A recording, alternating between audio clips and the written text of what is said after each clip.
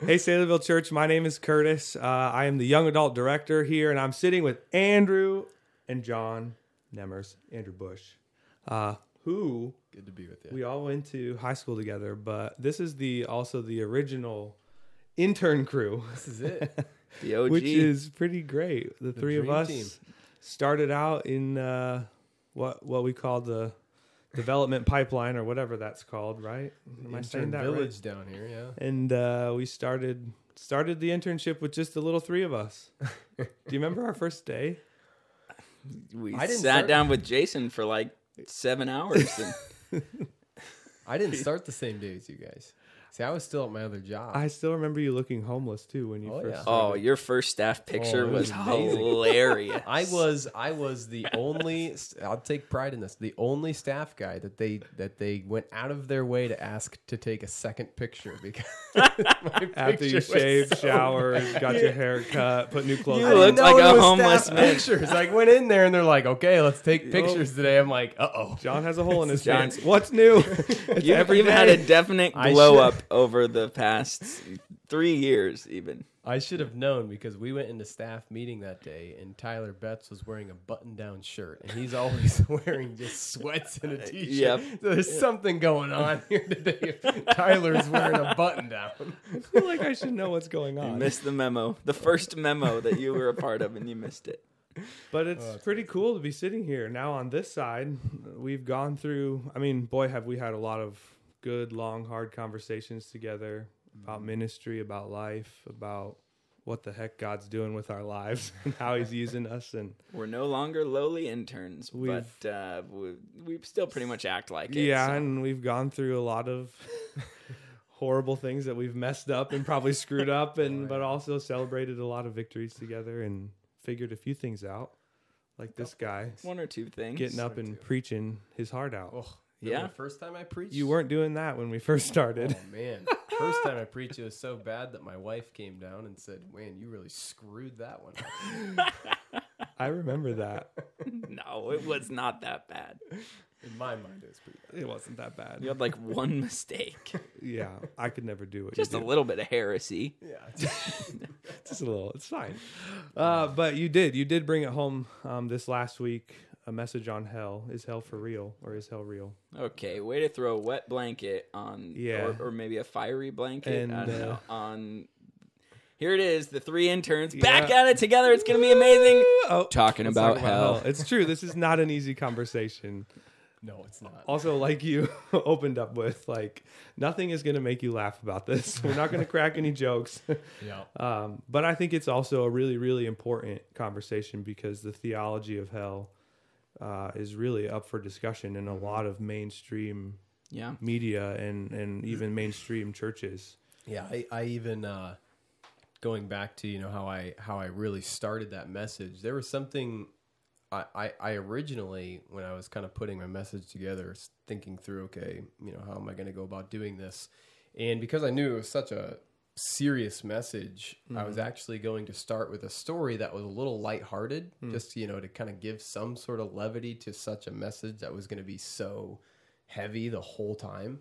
And the Saturday night, I was kind of walking around my neighborhood just praying and thinking, and I didn't have a peace about it at all. Like, I just didn't have a peace about telling the story, and I'm just thinking through, and the story connected, it would have flowed, but it was just one of those things that I think the Holy Spirit was really like just bearing down on me in a sense to be like, hey, this is a serious topic. So just own that. You don't need, the motivation questions. Why would I want to tell a story that brings some levity? At least in my own heart, it was probably just, so people around would be like, oh, so he's not always serious. He can make some jokes and, or something like that. It just wasn't good motivation. And so You think maybe you could start the podcast with that story? Then? That's exactly what I was thinking. Good I question. tell thought the it- story? I Yes, think you tell the should story. start- Why not? okay. Share the story that you were I think going I already to know open the your story. story. I think I already know Yeah, the story, and you I already know the want you story. to share the story. So last week, my dad made the joke, and it was a pretty good joke about, smoking cigarettes may not send you to hell, but it may make you smell like it on this side of eternity, right? And so I was going to talk about my cigarette experience after I became a Christian. I was still smoking, chain smoking, every day. And I was on my way home from, I don't know where I was coming from, but I was on my way home and I was smoking a cigarette and I was pulling into my parents' house because I still lived at home with them. And I threw the cigarette out on the way there. I didn't notice that the cigarette had flown right behind me and landed in the back seat. No idea. I pull into the driveway, put it in park, turn it off. I go inside. I'm taking a shower because I'm going to come back out and go to my friend's house here in just a little bit. To go smoke who knows what. Who knows? Maybe it's something completely fine. I don't really know. For a Bible study. Yeah, right. Could have been. Could have been to meet with Abe at Starbucks. Who knows? But I come back out and my dad is in the driveway and he's like doing something. I don't know what he's doing. He's blissfully got his back turned to me. He kind of sees me coming out and he's, hey, how you doing?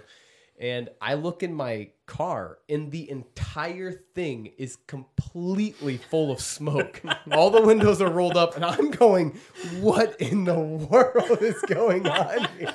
And so my dad's got his back turned to me. I open up the door. The smoke is like a cartoon. Just billowing out. It's just rolling out. My dad's like saying something to me. I'm trying to make sure he doesn't realize what's going on. I see the cigarette. I like throw the cigarette out. I realize that it had burned this giant hole in my back seat, and my dad's saying so. He didn't recognize it at all. I just get in, I put it in reverse, and I just hightail it on out, and the smoke's just rolling out the window. You've got so many stories of people just obliviously going about their business while you are, while your sins are just blow billowing. Up. Your car could have blown up in the driveway. Yeah, God's grace. Actually, there's only a hole about that big. So the redeeming part of it was an actual prayer that I had been praying, and it really was like my heart. I've been telling a lot of people because it's true. This was the healthiest message that I've ever had to prepare for. Mm-hmm. Just thinking about hell and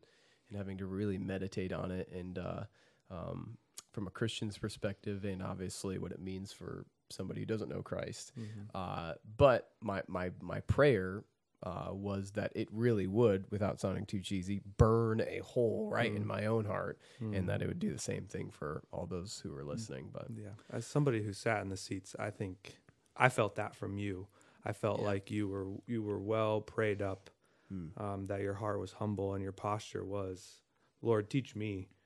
I don't know if you thought. Yeah, no, you mentioning that. I mean, you did talk about this quite a bit in your message, but could you elaborate a little bit more on why do you think it's a healthy thing for a Christian to think about hell? Usually, in my mind, oftentimes I think that's not something I really want to think about. I don't have to worry about going there.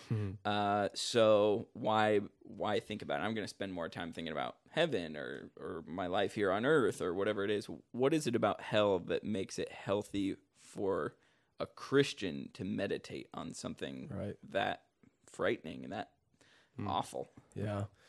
I mean, you don't want to just stay there, right? You do want to. That's why we're preaching on heaven next week. Because you want to meditate on the glories and the mercies of God. But yeah, I think it goes right back to 2 Corinthians 5:11, where Paul says, "Knowing the fear of the Lord, we now try and persuade others." Right. So just knowing the judgment, knowing what is truly to come for the unbeliever and what you've been saved from, now you go out and persuade others. It really is. I mean, when you really think about it, and I didn't put this in there, but man, it was such a good point. It was actually when I was preparing for a message that I was preaching at camp, and I was listening to Ray Comfort talk, of all people, and he said something that just knocked me flat on my back. He said, oftentimes when it comes to witnessing to somebody, we're always so fearful to do it just because, we don't want to look bad or we wouldn't want to get made fun of or something like that. And he was making the point, he goes, look, I mean, if your child was, in a freezing lake, like you wouldn't think twice about jumping in and trying to save them. Like the fear of you possibly getting injured from a frozen lake is not going to inhibit you from jumping in and possibly hurting yourself to save someone. And so he's saying, oftentimes when it comes to witnessing to someone, we need to pray not for less fear, in the sense not fear of God, as Paul's saying, but fear of man. Yeah. Don't pray for less fear. Pray for more love, right? And so that's what really hit me, this whole idea that so much of it is a lack of love for other people, right? So when you're walking around and you're seeing people and you really are having that thought go in your mind, like, this individual could be spending eternity in this place that I've been meditating on, then that raises up a level of love that just completely overcomes your fear of man in many ways, where it's like, who cares, if I get made fun of, in a sense. It's like, it's worth it, if they were to respond to this. And I think you see that example with Paul and Acts, and he's just doing crazy things, like he just set like fire to go to Jerusalem, even though he knows there's going to be suffering involved. And even when he's getting arrested in Jerusalem, he's like, hold on, let me tell the crowd this gospel message right there. It's not because he's like, crazy. He's just so set because he loves the people, and he's so convinced that this message is worth hearing. When you said on Sunday, that people will probably invoke or evoke your name, right? Like, why didn't John tell me? That still was ringing with me this morning, and I was journaling, and I was thinking about the people that I work with at the hospital, my neighbors, like that really tugged at me to think about, will I stand before the Lord knowing that I loved them, shared the truth with them, or was I selfishly going about my own way? Yeah. And I think that you're right. Like it's a really good question, Andrew. It really is why is it important? Because of the love that motivates and stirs within us, as we love the people around us. Yeah. I have a big question that it comes from my heart. I'm a heart guy. We talked about on this podcast head and heart a lot, coming from you being the heady guy. I just dealt with a guy, a really, really good friend and I had this conversation with him for a long time, and we're still working through it. But how do you live knowing that someone you love is probably in hell? Yeah. And you can chime in on this too. What would you say first, Dan? Well, John's the one that's done all the research on hell. I'm just kind of here to listen. No. It's a big question. How do you live knowing someone you love is in hell? So if you've had someone close to you maybe pass away and you're not confident that they were a Christian, or they're not a Christian, that's a heavy statement. I was just talking with a close friend today, actually, who was pondering that same thing. Not exactly. He was pondering the fact that someone that he loves is definitely heading for hell. They haven't died yet. But, knowing someone that you love is in hell. I think you need to wrestle with, I think, your second point in your message, John, talking about, is hell reasonable? In a moment like that, you might be tempted to think like, man, how could a good God send grandma or grandpa or mom or dad or someone that you care about to hell just because they didn't believe? And so I think that's a small part of a larger question. Why would God send anyone to hell, or maybe especially those who didn't maybe have a chance to hear the gospel super clearly? Somebody from a tribe out in the middle of Papua New Guinea or something, like how could God send people like that to hell too? And so that's a big question to wrestle with, but I think an important piece to that is whether or not hell is actually reasonable, whether it makes sense. Yeah. I think that what you pointed out, John, this is just one small point, but it brought a more reasonableness to hell when you mentioned in your message that people who are in hell are still rebelling. They never, I think sometimes we get this sense that people are in hell, they experience the torment, and that's the thing that they realize, oh my goodness, I was so wrong. What on earth have I done? God, please let me out. And God's sitting there with his arms crossed saying, sorry, you had your chance and you blew it. So you're sitting down there for forever. Yep. And the fact that you pointed out that people who are in hell continuously rebel against God. Yeah. They never turn it around. They never make the distinction of, I'm here because I deserve this. And, they never they're not there repenting. That makes a little bit more sense in my mind, I think. You pointed out how in the story of the rich man and Lazarus, I think you mentioned this anyway, that the rich man never asks God to let him out. He instead says, hey, tell Lazarus to come and dip his, give me just a drop of water on my tongue. He's asking for relief. He's not asking for forgiveness. Right. Yeah. He's not asking, he says, tell my brothers, I don't want them to come here. But he never says, God, I'm sorry. Please let me come to you. He never asked to go to heaven. Yeah. He instead just asked for relief. And I think that's really telling about the heart condition of people in hell. And yeah. So, yeah. I was just going to add to that. So that was what you guys know, that when you're preparing a message, you have to cut out a ton. And so one of the things that I had to cut out with the biblical, is hell biblical, is a point where I had, is hell, or hell is blinding. And that's where I was drawing out. So I didn't actually mention that, but that was something I had in my original notes here, that here you have the rich man who is not desiring to get out of hell. And as I was thinking about this, yes, it tied right into what you're saying, but I was just thinking about this, and it became clear to me that hell, the suffering that you are going through if you are in hell is blinding to an extent that you don't recognize your full suffering. He does recognize he's suffering, right? He says, I'm in anguish in these flames. Please put a drop of water on her. But then he doesn't ask to get out. And so I was thinking about this, and I'm reading through a book right now by Yomi Park, I think is how you pronounce her first name. And she's well known. She's a detractor from North Korea. And so she tells this story about in North Korea, she would see dead bodies every day. But she tells a specific story in her book how there is this pile of dead bodies with all of the eyes gouged out, because the rats would eat them. In the hospital, right? Yeah. And then there was these kids running around chasing the rats, because the kids would eat the rats because they're so starving. Everyone's so starving there. Wow. And in the moment, she knew she was suffering, right? She knew, like, I'm starving. all these things are happening to me. But it wasn't until she was outside of North Korea that she recognized the fullest extent of her suffering. And she would break down and start crying, talking about this.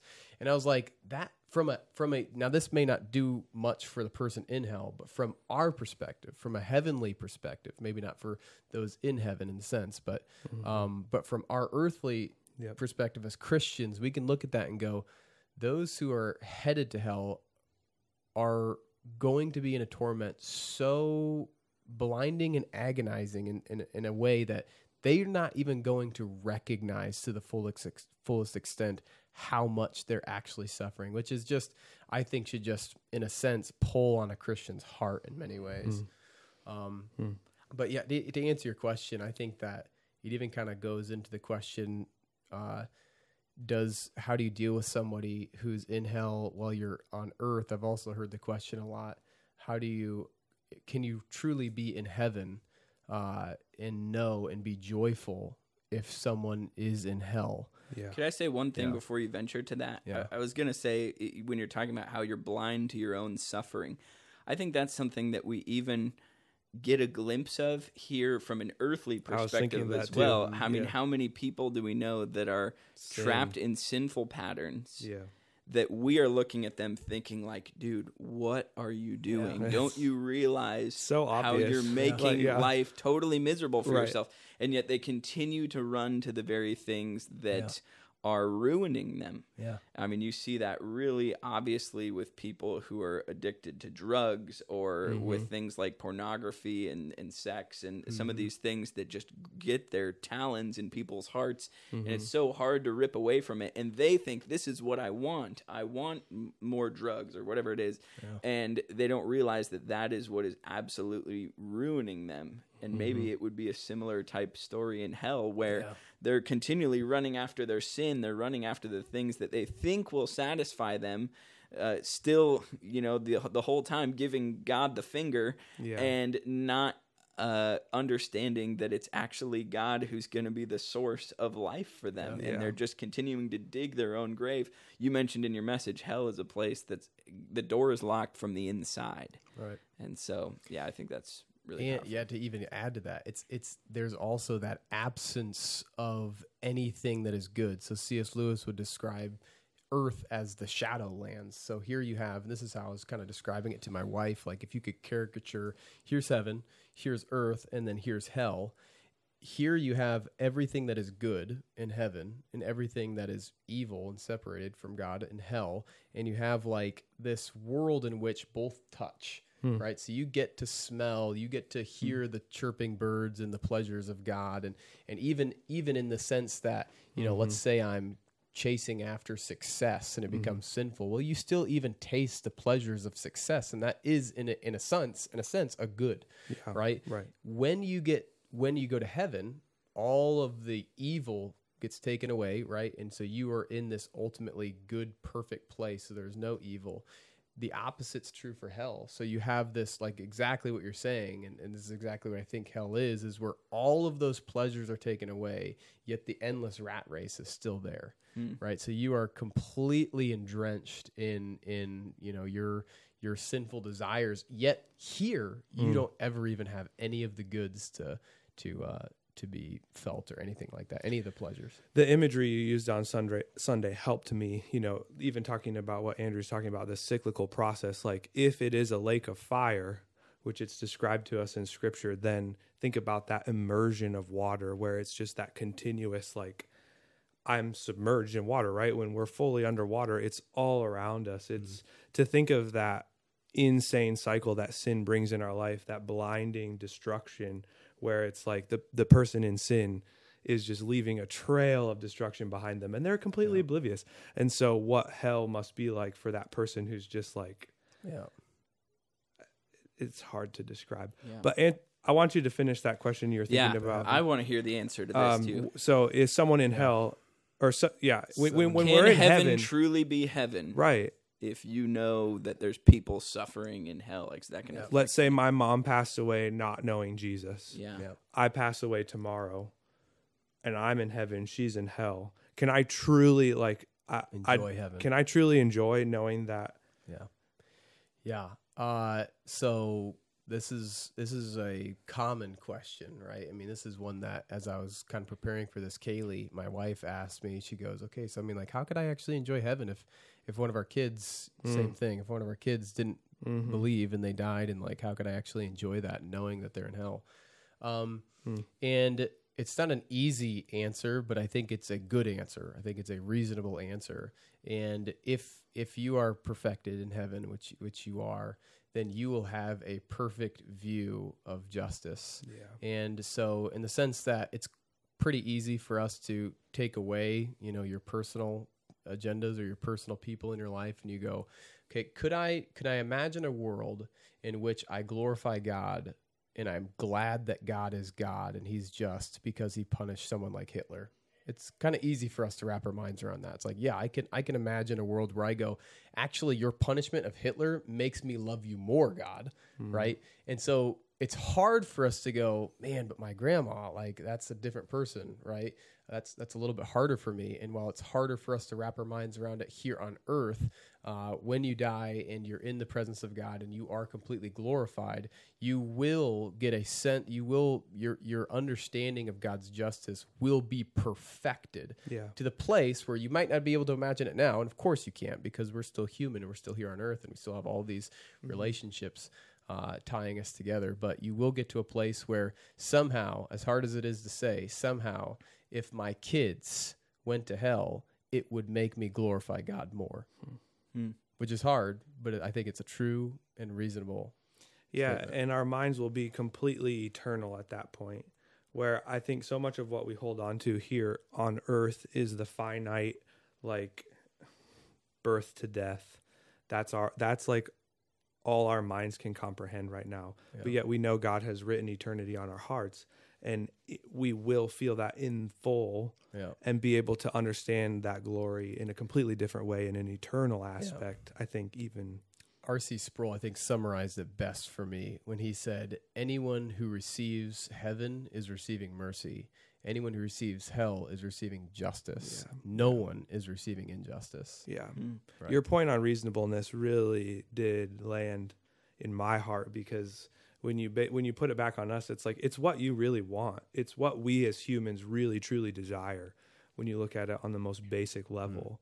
And to see that in its fullest, while I can't in any way wrap my mind around being happy that someone died not knowing Christ, to see God glorified in it and to know that he is sovereign and that he is working for that glory in each and every moment. I mean, we are walking miracles here in the room right now through the gospel and through his salvation, through grace alone, through faith alone, and that he desires that for everyone. Yeah. Like, You see that idea of being able to praise God for justice being done, even in sections like Romans 9, where it talks about Pharaoh and how God prepared him as a vessel for destruction, and yet it talks about how that brings greater glory to God. And if in heaven we are going to be consumed by the glory of God and seeking to glorify God more, then you're right, it's reasonable to say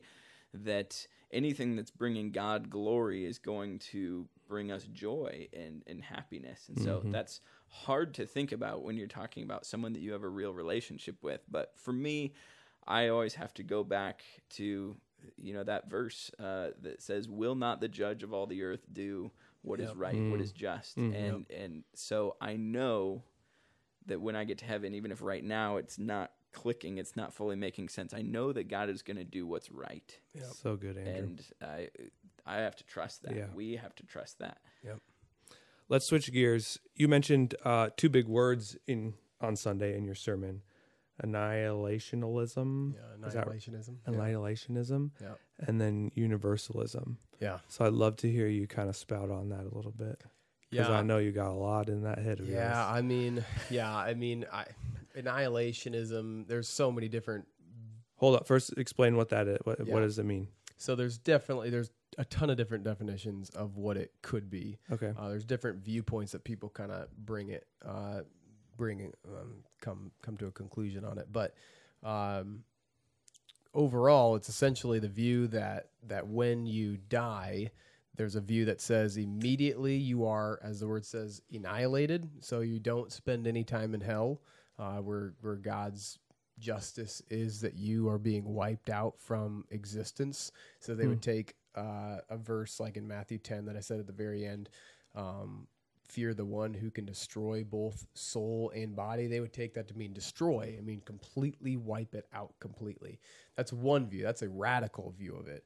Another view would be that it's a lot like, it's just a time frame. So essentially, in the same way that you would go to prison for, 25 years for robbing a bank, God being a just judge, this is their argument, that is, they would look at our lives and go, okay, so you've rejected me for 60 years and you did X amount of sins, so therefore you are going to spend 20,000 years in hell and then you'll be annihilated, right? And so they have those rationales of trying to wrap their minds around.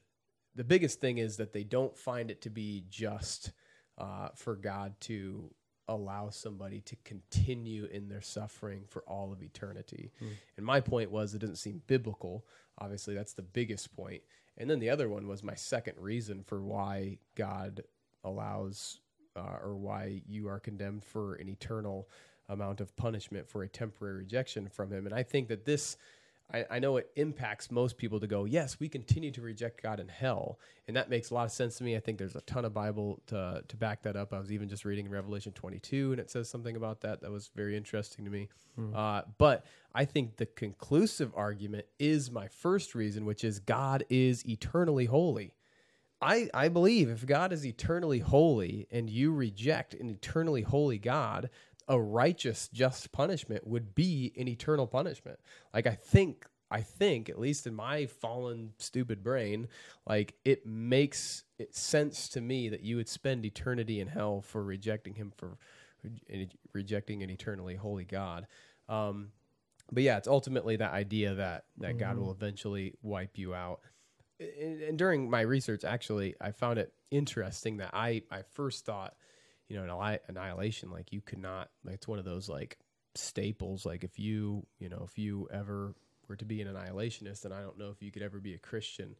And I don't know because I really haven't thought through it too much, but I do think that they make arguments from Scripture. Now I think they're wrong, and I do think it's a heretical view in many ways. But I just think that there are brothers and sisters in Christ who do believe in annihilation. Like I don't think that that's necessarily something that will keep you out of heaven. I think that they're dead wrong, and I think that they need to be corrected. But I've kind of backed off in the sense that like, it's basically like denying the deity of Christ. I don't think that, but it is it's something that needs to be confronted. Universalism is the idea that hell is essentially purgatory. It's the new version of purgatory. So it's a Protestant's view of purgatory, essentially. So purgatory from the Catholic faith is, you don't die and go to hell necessarily. You die and you kind of work things out. And this is popularized by like Rob Bell and, it's Love Wins, his book. I think it's Love Wins, where he essentially says when you go to hell, it's basically a refining fire. Yeah. So it's not a destroying fire, it's a refining fire that eventually just sanctifies you or gets you to a place where you like will accept Christ. And again, I think the biggest pushback against all of those things is that it's flat out not biblical, right? It's just not biblical. And I have a verse, the one that I was referring to in Revelation 22. I was just reading it in my Bible reading, and it's verse 15, which says, outside are the dogs. Outside is a reference to hell here. Outside are the dogs and the sorcerers and the sexually immoral and the murderers and the idolaters and everyone who loves and practices falsehood. So those two words are the things that stood out to me. Loves and practices. They're both in present tense. So it seems to be that Jesus, who's talking here in Revelation 22, is saying that those who are outside, those who are in hell, are the ones who are currently loving and currently practicing falsehood in hell. And if that's the case, then I don't see either way that you could make an argument for either of those views. That's interesting because I can definitely see the allure of those types of views. I mean, I think it makes sense in a way. Even the worst person on earth has still committed a finite amount of sin because they're a finite being. But the eternality, I think your point about it's not just about the number of sins or the severity of sins, but who you are sinning against. Right. That's a big deal. Right. And you take some other verses from the Bible, I think of the book of James, where it says that if you keep the whole law but stumble at one point, you're guilty of it all. And I think that is maybe sort of another piece to the puzzle there, where you think about the severity of our sin and how bad we really are. I think we like to minimize sin, and we need to make sure that we have a heavy view of what sin is. And we get microcosms of that here on earth all the time, right? So you have that Shadowland type of thing that I was talking about before. And, I mentioned one of them, but it's like, it's the whole idea that if you were to punch me in the face, I've said it before, if you were to punch me in the face, you'd get in some trouble. If you were to punch the president of the United States in the face, you'd get in a whole lot more trouble. And I think the point of all this is that who you're sinning against plays a role into how the punishment is taken about, right? And the whole 10 minutes to murder someone doesn't account to 10 minutes for punishment. Like we understand that on a human, basic, rudimentary level that's not how punishment works. So when you try and say like, because my human brain can't wrap around how God can be a loving and just God and punish somebody for all of eternity, so I'm going to slap this idea on there, it becomes a man-centered view of hell, which is, that's, you go down any type of theology, and that's very scary, is when it starts to become man-centered, it becomes heretical pretty quick. Do you think that this is kind of straying a little bit from the original topic, but you were talking about the man-centeredness and we're talking about hell. Do you think there's any credibility to people who claim to have been to hell or to have a vision of hell. I mean, there's a book that I think was pretty popular in the mid 2000s or something that was 23 Minutes in Hell. Yeah. A guy who claimed to have a vision of hell and experienced it for 23 minutes or something. Is any credibility to things like that? You get similar books about heaven, the boy who went to heaven or whatever. Yeah, I haven't given it a ton of thought, but my first thought is man is appointed once to die, and after that comes the judgment. Do I think that God could give somebody some sort of vision that startles them or wakes them up, or even in a near death or after your heart stops death experience, that God by his grace is giving you these visions or whatnot? I think that's an absolute possibility. I think that that's probably true for the heaven experiences too. Because some of those things, you can't explain either way. I'm getting off on the rabbit trail for heaven things, but either way, I just don't see anything in Scripture that says that you could die and necessarily come back to life. But of course, you can ask the question: what about Lazarus, and what about the people who were raised from the dead in the Bible that we have examples for? And all I can say is, I don't know. Yeah, I think what those things lack though is the eternal aspect, right? Because we know that eternal punishment is going to be a real thing. So it very well could have happened.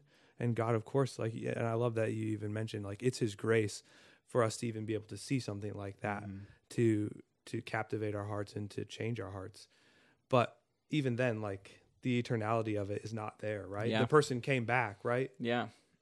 Yeah. And so what you have to do is really look through eyes of wisdom and discernment and understand that what those people are writing, it could have happened, but it's a tick away from the truth, which we know. Yeah. It's got to be measured up against the Bible. Yeah. Got to be measured up against things that we know are true. Yeah. And sometimes you hear stories of people who write stuff like that and then later on say, well, I kind of made it up. Yeah. To experience Jesus forever is a whole different story than a cardiac arrest for 30 seconds. Yeah. And in my finite mind is what I'm thinking, and so even the person that went to heaven and saw glimpses of whatever is just I don't feel like that's full worship of experiencing God in his fullness. And then my body too being in its perfect form, whatever that looks like. Yeah. Yeah. I love that let's wrap it up here. I think it's really important too to remember that this conversation, I was thinking about this afternoon.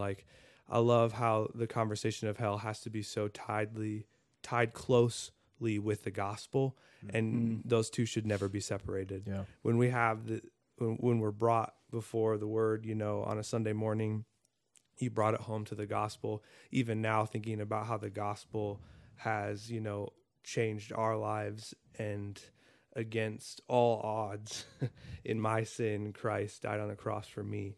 And that speaks into even this discussion. And so I want to remind my heart and the people's heart to not forget that the gospel needs to be preached each and every day, even in this discussion. We can't have this discussion absent of what Christ did on the cross. Yeah, hell can't save you. Right. Right. I love what I heard Piper say. He said, love can't save you, but it can send you on a quest. Yeah. Right. Yeah. It can wake you up to the reality of what you need most, which is Jesus. Yeah. And I hope that you guys are praying. I'm praying that this week God would just really work in our hearts and in the people of Saylorville Church to really just put a burden and a fire to have these conversations, to make time to invite the neighbor over that maybe you've been wanting to, or have that conversation at work with the person because of what's at stake. Maybe that God would burn a hole in their hearts. As it yes, like a Andrew. good story. Way to go full circle. So what you're saying kind of brings up one maybe good closing question in my mind, and it has to do with this whole idea of hell.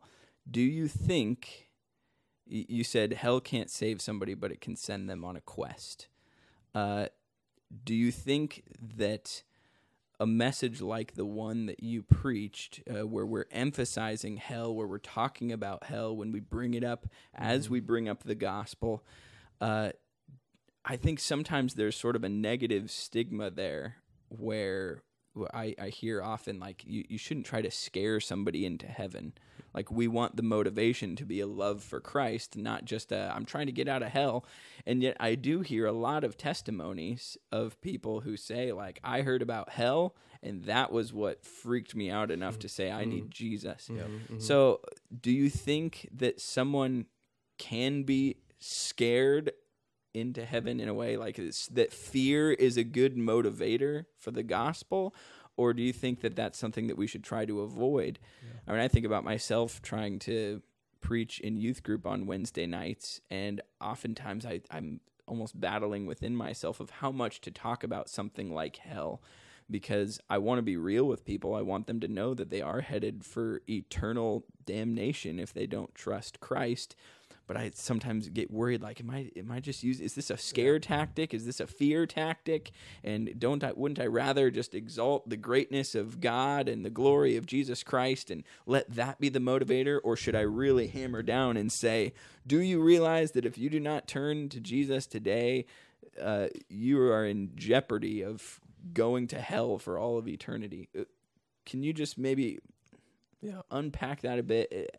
Yeah. Can I scare somebody into heaven? Is that right? Yeah, I would say you said two questions. Can I scare someone into heaven? And then you said, can I use hell to motivate somebody to the gospel?